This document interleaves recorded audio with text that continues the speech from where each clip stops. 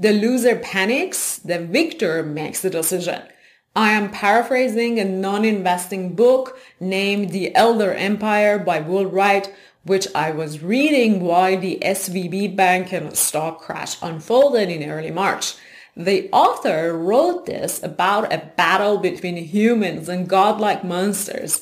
However, I found it 1,000% relevant and applicable to investing when there is a stock market panic, such as the SVB meltdown. Many investors panicked and sold their financial services stocks in response to the SVB bank's failure, pushing broad sector ETFs such as Vanguard Financials ETF, ticker VFH, down by 12% in the last month. Regional banking ETFs such as IAT had even the worst time and dropped by more than 30% in less than a month. Those double-digit drops qualify as broad panic. So what do winners and smart investors do if losers panic and sell? They act the opposite and invest. That's exactly what we'll discuss today.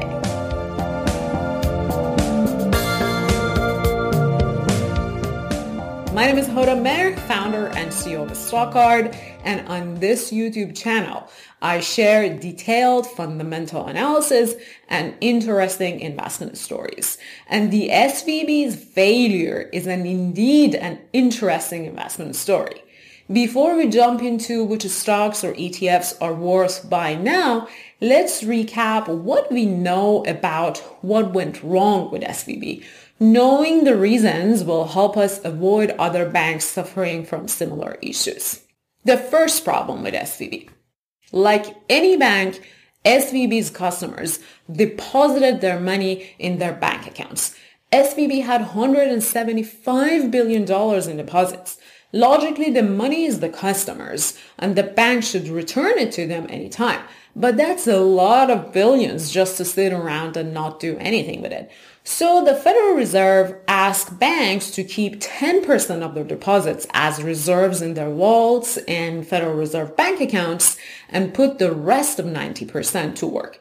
SVB invested the money in treasuries and other safe assets and bonds when the interest rate were quite low.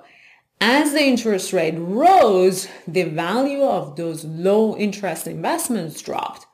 When new bonds pay higher interest rate, the old ones that offer lower interest rates have to be traded at a lower price to compensate for their lower interest rates. If SVB wanted to sell those bonds and assets at the current market value, it would have lost billions of dollars in asset value. The bank actually did sell some assets and took nearly $2 billion in losses on its balance sheet. To compensate for that loss, SVB decided to raise more than $2 billion in investments, triggering the red alerts that the bank's balance sheet may be in trouble. The rest of the story is all about human psychology. We've got to stick together, though. We've got to have faith in each other. But my husband hasn't worked in over a year, and I need money. How am I going to live until the bank opens? I got doctor bills to pay. I need cash. I can't. People panicked that if the balance sheet was in trouble, the bank might not have enough cash to give people their deposits back. And because most of the deposits weren't insured by the FDIC program, the good old bank run depleted the company's bank account of enough deposits that its balance sheet was in real trouble now. So the number one risk we would want to avoid is a bank with a significant portion of its balance sheet invested in low interest assets. The second problem with SVB was that it had a very concentrated set of customers in technology and biotech startups. I actually lived in Silicon Valley for a few years, and this is a very tight community, all connected through numerous Slack channels and WhatsApp groups. The line of communication is very informal, and news spreads so fast. Additionally, the startup founders are supported by a network of venture capitalists and investors whose primary purpose, beyond investing in companies, is to protect them against the world. It is very common for investors to send letters to the companies they invested in to warn them of market risk or other macroeconomic issues. This unique characteristics of the SVB customers led to widespread and rapid reaction to the bank's balance sheet problems in a matter of hours. As a result of the panic in a small community of founders and investors, on Thursday, March 9th, more than $40 billion of the bank's deposits was withdrawn. As in investing, concentration is good when things are moving up, but destructive when problems arise. SVB's customer concentration was a recipe for success for many years, and it also became the cause of its dismay. If we want to invest in banks that don't have the same risk as SVB, we should focus on banks with diverse customer bases. The third problem with SVB was its size. The bank was the 16th biggest bank in the United States. That's big, but not enough for the government to quickly step in and save the bank. If it were one of the major banks, such as JP Chase as an example, the government would have most likely not even waited a day to announce that people's deposits were safe. In the case of SVB, it took a handful of days for the government announcement to come. Had the government stepped in on Thursday, March 9th, when the withdrawals started and just said that deposits would be safe, the bank wouldn't have failed and the panic could have been averted. So when it comes to banks, bigger is always safer, especially those crucial to the country's economic stability. I started this episode with one quote, if you remember. Losers panic, winners make a decision and act. If we want to be a stock market winner in the face of this market situation, we can act in three ways. We can ignore it, especially if you're long-term investors. Market cycles are investors' reality. We can't control it, so we can wait for it to end. Second, we can take the opposite position to the market by investing in banks that don't have similar challenges to SVB. And third, we can take the risk and invest in banks that are perceived to have similar problems as SVB, but in reality, they are in much better shape. Doing nothing and ignoring the market's reaction is the easiest way to deal with this market situation. You put the stock market chart in front of you, zoom out, and see that the market has always recovered after seemingly impossible situations. And then you relax. The second way to act is to invest in banks and financial stocks and ETFs that don't suffer from SVB's challenges, but are available to invest at a lower price due to the impact of SVB's meltdown on the overall financial sector. You want banks with no balance sheet problems. You want banks that have a diversified customer base, and ideally you want a bank with the government superpower behind it. Let's discuss which bank stocks fit those criteria or which ETFs hold them. But before giving you stock and ETF ideas, remember you should do your own research.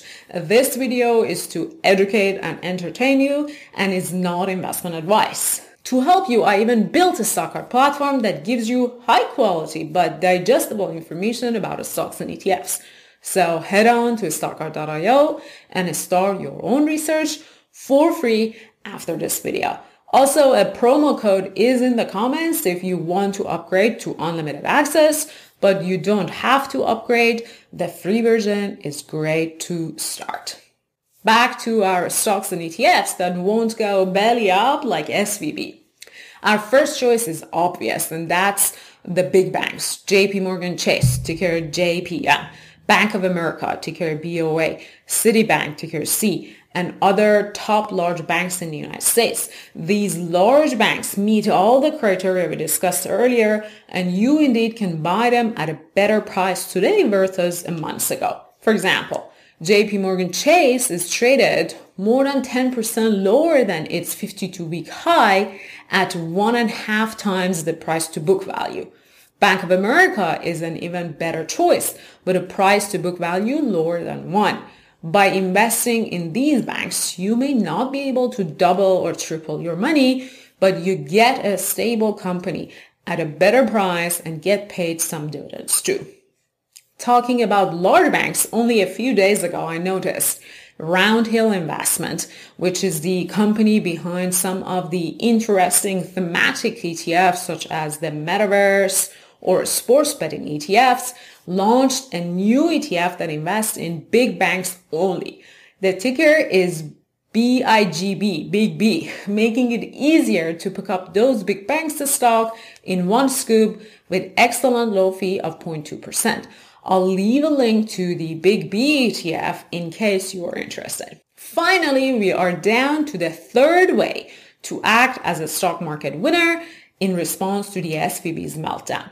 We can invest in crushed regional banks that are less risky than SVB. For example, take a look at US Bank, ticker USB. This is still the 5th largest US bank, but it is present in only 26 states out of 50 for its individual and commercial banking business. The company's stock price is close to its 52-week low of $36, falling more than 20% in the last month and nearly 40% in the last year. Like SVB, USB had invested its assets. If priced today, as per market value, the bank will lose 60% of its core capital. Core capital is the company's assets on its balance sheet to run its operations. This capital loss potential is half of the SVB's loss, which was 120% of its core capital value, based on an interesting chart circulated on Twitter by famous hedge fund manager Michael Berry.